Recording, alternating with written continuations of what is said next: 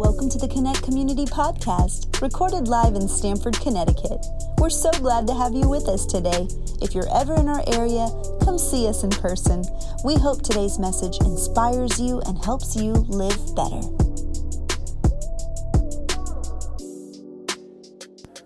I am excited for today's message. It's part 3 of our message, but there's something particular about this text that we're going to look into today that just brings the whole letter to the Philippians together. We've been in a series called Philippians, and we're studying one chapter a week. So we started with chapter 1, navigated to chapter 2, and today we're going to look at chapter 3. Let me ask you this question. When was the last time that you dreamed of heaven? When was the last time that you thought about eternal life, that you thought about heaven? Now, if you're new to church and if you're new to a life with God, it might be that you might think, JD, I never really thought about the afterlife I haven't given really any good thought to it. And that's fair enough. But if you were to define what is heaven to you, how would you define heaven? For some, heaven is how they cope with death. Heaven is of great utility because it's a device that they use to help children also cope with death. But heaven becomes this fantasy world beyond. It's not really something that you look forward to. It's just something that probably, maybe happens when you die. Who knows, right? Maybe we go to heaven. We don't know. Like I said, we're in this series titled Philippians, and I love this book of Philippians. We call it a book, but it's really a letter that Paul wrote from prison. Most likely, he wrote it from Rome, a Roman prison, because he shares important values, principles, and practices on how to be a Christian. And here on chapter 3, Paul writes that he has one aim, and one aim only.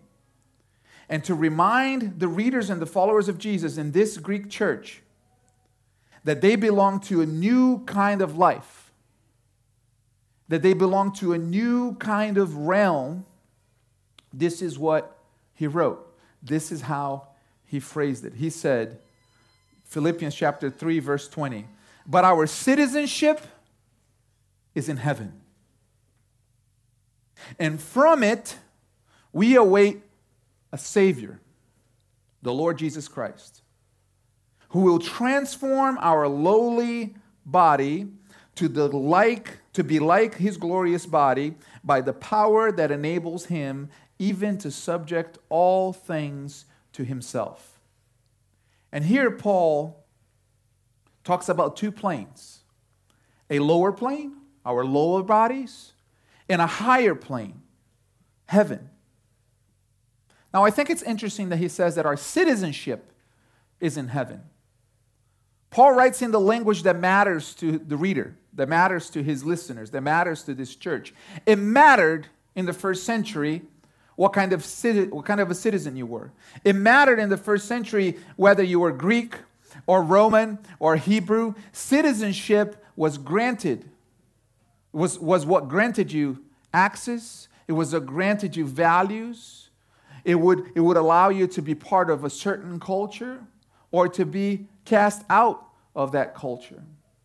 And Paul says, when Jesus becomes your Lord, he saves you from this earthly, temporal, and decaying reality, and he takes you to a higher, a greater mode of living.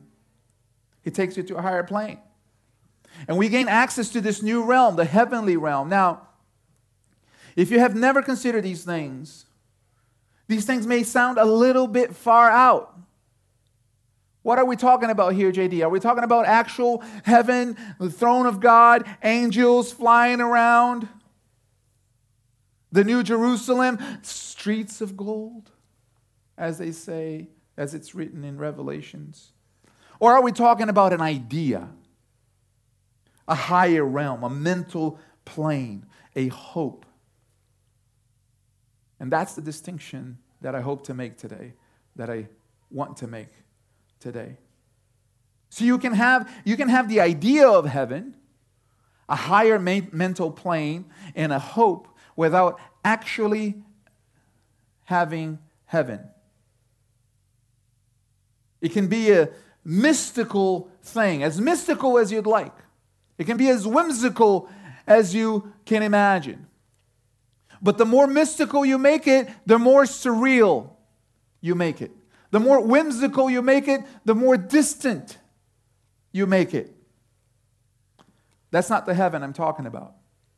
I'm talking about the heaven that Christ talked about. A kingdom available to us. A kingdom that is available to every person who believes. Immortality that is available to us. Perfect love that is available to us. Yes, you need a higher plane. Yes, it will arrange your ideas, you will arrange your ideals, but it's not just a hope. It's our goal. It's our objective. Followers of Christ are invited to walk with Christ. Followers of Christ are invited to die with Christ. We are invited to resurrect with Christ. And we are invited to ascend with Christ. So we may get scared a little bit at the beginning of it, because Jesus calls us to walk with Him. And He says you ought to carry your cross each day, and you have to die to self. But it's not for nothing, because He wants us to share in His resurrection, and He wants us to ascend with Him. And if you've been paying attention, the letter to the Philippians is that journey. In chapter 1, Paul talks about walking with Christ. Chapter 2, he talks about suffering with Christ. And here, he's talking about rising and ascending with Christ. See, often we say that when Jesus walked on earth, He came down. And it's not wrong to say that. We say that heaven came down. We say that the Word became flesh, because that's what John wrote. But the work of Christ was to create a way for us to heaven. It's to create a way to heaven. See, He made a way for imperfect humans and mere mortals to be elevated to perfection and immortality. And these are the existential questions that we ask, aren't they? These are the questions that we always ask. I've never met anyone who likes death. I've never met anybody who has a good relationship with it. It's always hard. It's always difficult. The separation is always painful. We don't like it. We hate it. Why? We have a problem with imperfection as well.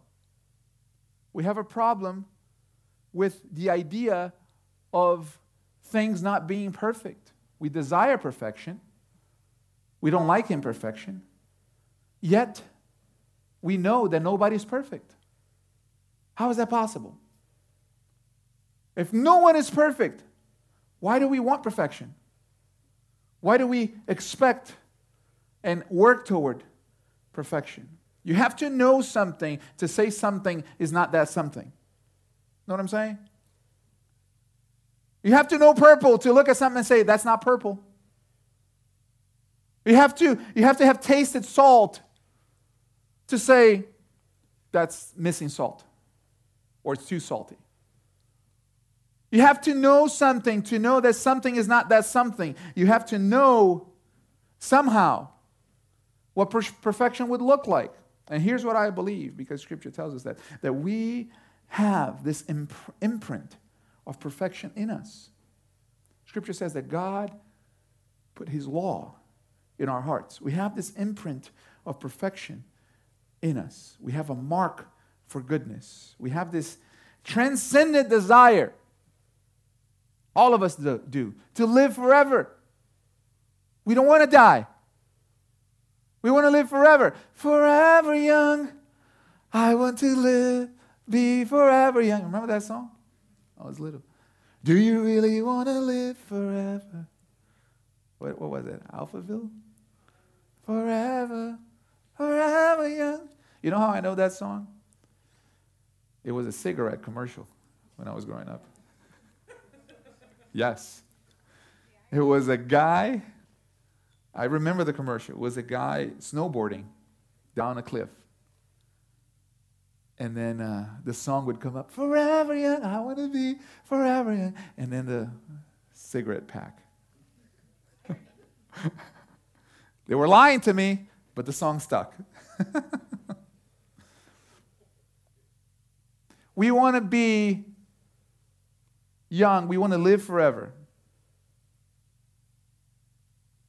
See, if there's any desire that people struggle with, that they don't like life, they no longer want to live, maybe facing depression. I don't know if you've ever faced that, but I've had people in my family, friends that have had real issues of just no desire for life.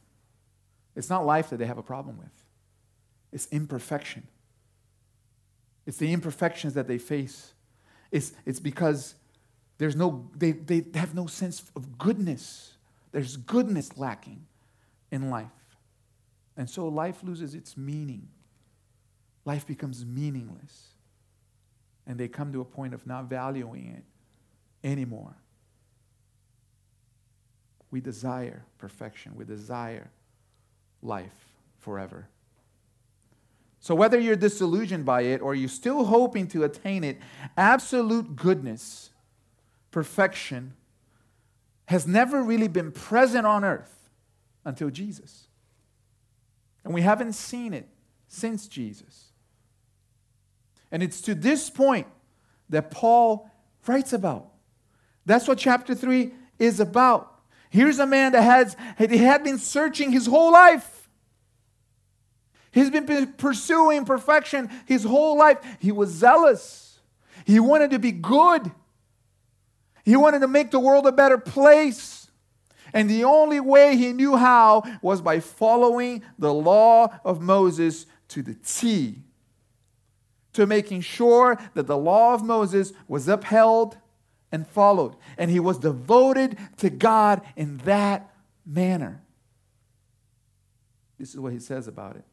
Philippians chapter 3, verse 4. We're going to start halfway on the fourth verse.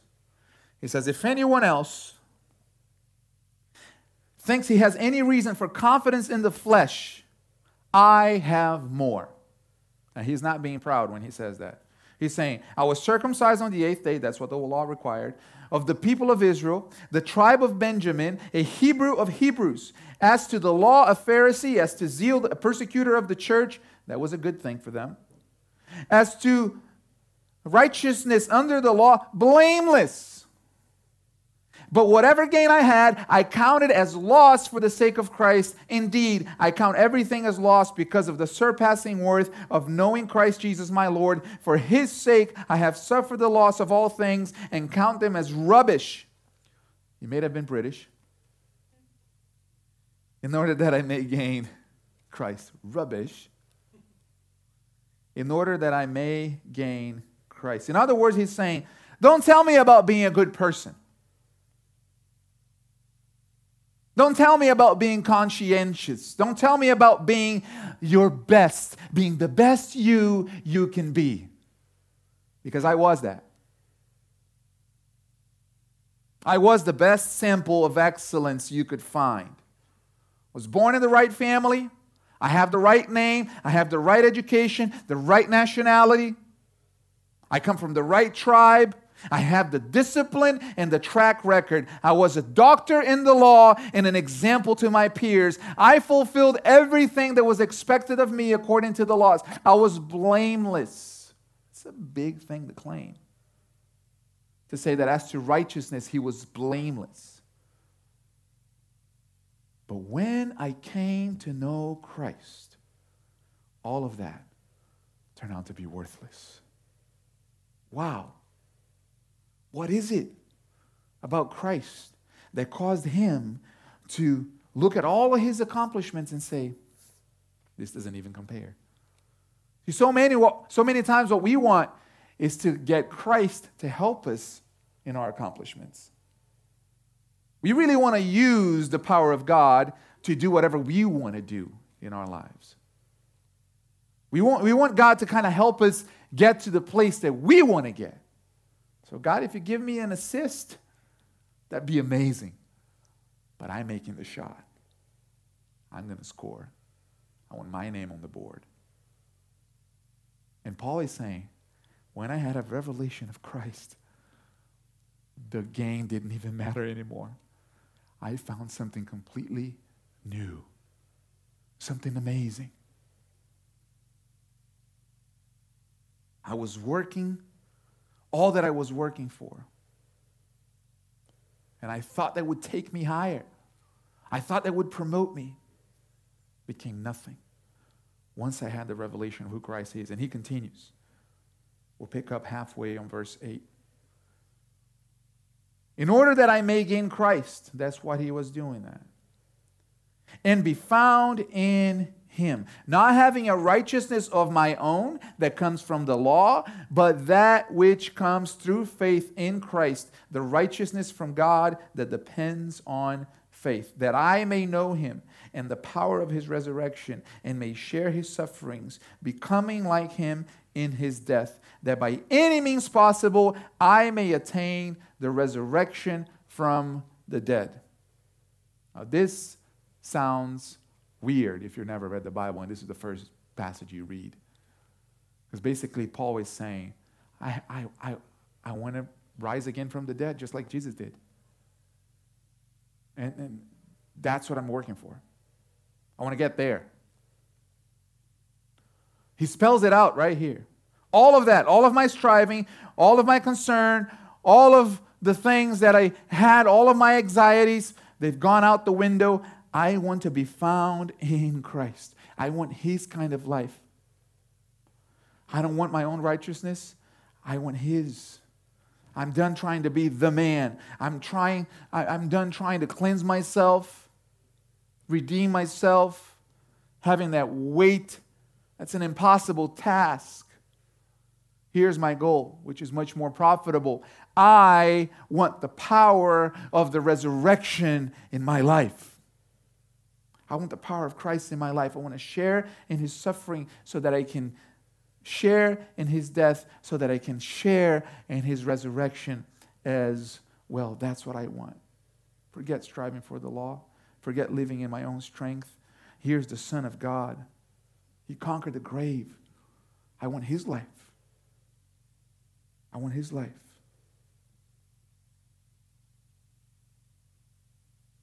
Now, the important thing about this is that it fits all of us. It fits my life and it fits your life because it answers our questions, especially our existential questions. You might have questions for this week, things that you're facing. You might have questions for next month, things that you need to decide. And God can help you with that. And we pray for you and we encourage you and God will give you hope. But there's those questions that are questions of life. What am I here for? What is my purpose? Right? What about eternal life? Why did God make me and form me and put me in the family that he put me? And those are the things that this kind of relationship with God brings to light. How is this possible? How can we work it out? How can we have the same revelation that Paul had, that we would understand that a life with Christ would unleash this desire to become like him and to know that existing in his presence is the best way to live, is the best way to be a friend, is the best way to be a daughter, is the best way to be a father, is the best way to be a mother. Just to be like him and with him is the best way to love others. Paul continues, verse 12. It says, not that I have already obtained this or am already perfect. I haven't arrived at it yet. I'm not at that point yet. But I press on to make it my own because Christ Jesus has made me his own. He has embraced me. He has done the work to bring me close to him. Brothers, I do not consider that I have made it my own. But one thing I do, forgetting what lies behind and straining forward to what lies ahead, I press on toward the goal for the prize of the upward call of God in Christ Jesus. Let those who are mature think this way. And if in anything you think otherwise, God will reveal to you that also. Only let us hold true to what we have attained. Hold true to what we have attained. So I was thinking about this passage, and I was thinking about the whole chapter of Philippians, and I was like, how can I paint a picture to everyone here and to those watching? And if you're listening on the podcast later this week, you're going to have to use your creativity and your mentality because I have a couple of visual elements for you today. See, I was trying to think about this process that God took his people to reveal heaven. How did we get to the point where Christ Jesus it was the right time for him to come and it was the right time for him to bring the heavenly reality to us. Have you ever thought about that? Like, why did Jesus come 2,000 years ago? Not now or not 2,000 years before. Like, why did he have to come year zero, right? Why not didn't he come before Plato and Aristotle or after the Roman Empire? Like, why? What was it about that timeline? I think about these things. I don't know if you think about those things. Because timing is important. And then I thought about the development of how God started pursuing people. See, you have to understand, I'm going to take you through a panoramic view of the scriptures now. You have to understand the progress of mankind and our relationship with God. There was paradise. Everyone was with God. Then sin came, and mankind was torn apart from God. And from that point on, God started pursuing a relationship with people. And in Genesis, it says that things got so bad on earth, evil was so spread wide, that God sent a flood. But there was one family that was saved, family of Noah. You remember the story. And then from Noah, a new generation of people devoted to God grew. Then came the Tower of Babel. And then came Abraham. I want you to remember, Abraham didn't have a law. He didn't have the Ten Commandments. He didn't have anything. He was just an Aramean person who was a descendant of Noah.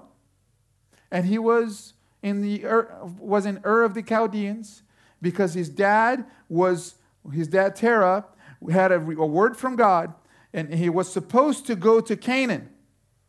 But his dad stopped halfway in Ur and set camp there and stopped right there. So God calls Abraham and he says, Abraham, I'm going to give you a picture right now. I want you to leave your mom, leave your dad, leave your family, and go to a land that I will show you. And so off he goes. And that's all he had. And then God said, look to the stars. I'm going to make your descendants as numerous as the stars in the heaven. And here was Abraham. He didn't even have a child. But that's all Abraham had. A promise from God and a direction from God. He didn't have the Bible. He didn't have the scriptures. He didn't have a spiritual leader, a church to go to. He had his prayer life, and he had a word from God. And I feel like sometimes we can take the journey of the scriptures, and that can be our life as well. We are all born like Abraham in a certain way, with this sense that our life is supposed to have a direction. And so you try to grasp this idea of, man, I feel like there's a picture of what my life is supposed to be. So you feel like God has given you some kind of horizon, right? I'm going to try to give you here a beautiful let's say, a landscape, right? So you feel like God has given you a horizon. I don't know what you dream of, but my wife and I, we have places that we want to go in life. We had a trip planned for our 40th birthday because we turned 40, kind of together, and we decided to make a baby instead. The more the Lord decided. So God kind of gives you a picture. There's a horizon. There's some waves over here, maybe some clouds, right? But it's not super clear. You kind of try to put it together. You don't have much clarity. And that's what happened to Abraham. Oh, okay, God, I guess you're going to send me to a land that you'll show me, and there's some nice path over here, and I guess I'm just going to a little path for me to go to, and I can't talk and draw at the same time, so and there's some things over here. Can anybody tell me what this is? Is it? What is this?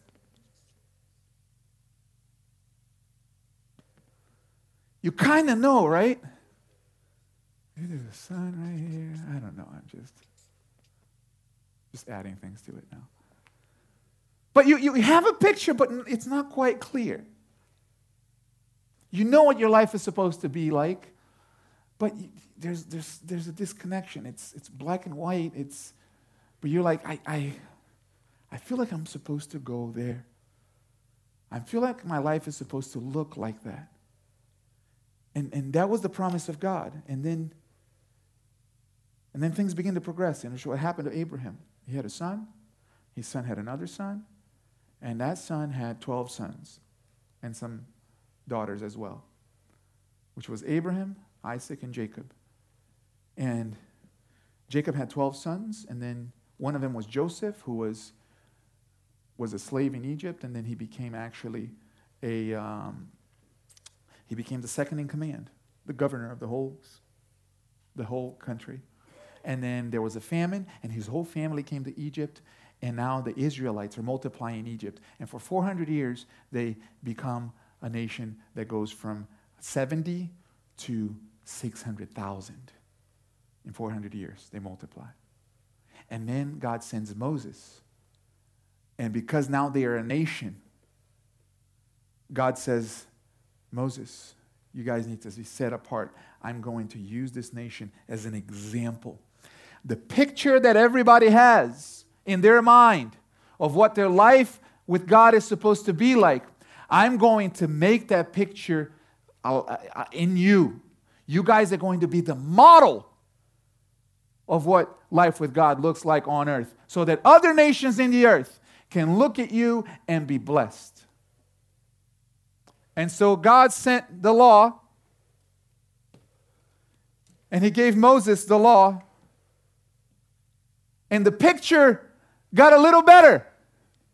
It got a little clearer. The blanks, the things that were dark and they couldn't kind of see, became clear. It got a little better. Right? Oh, yes. That's what life is supposed to be. I see it. I don't know if you guys like the beach. We love the beach. If you don't like the beach, just picture this as a mountain or whatever you love, okay? But just for the sake of the illustration, when God sent down his law, he was setting a standard. He was saying, this is it. This is how I want you to live like. This is my design for you. So if you wouldn't mind the picture that you have in your heart, I want to take you to this kind of life. And this is what the law was. And this is what Paul worked for. Kind of shaped his life, to model his life after a picture that he was given. in the law. And he strived. But he wasn't perfect.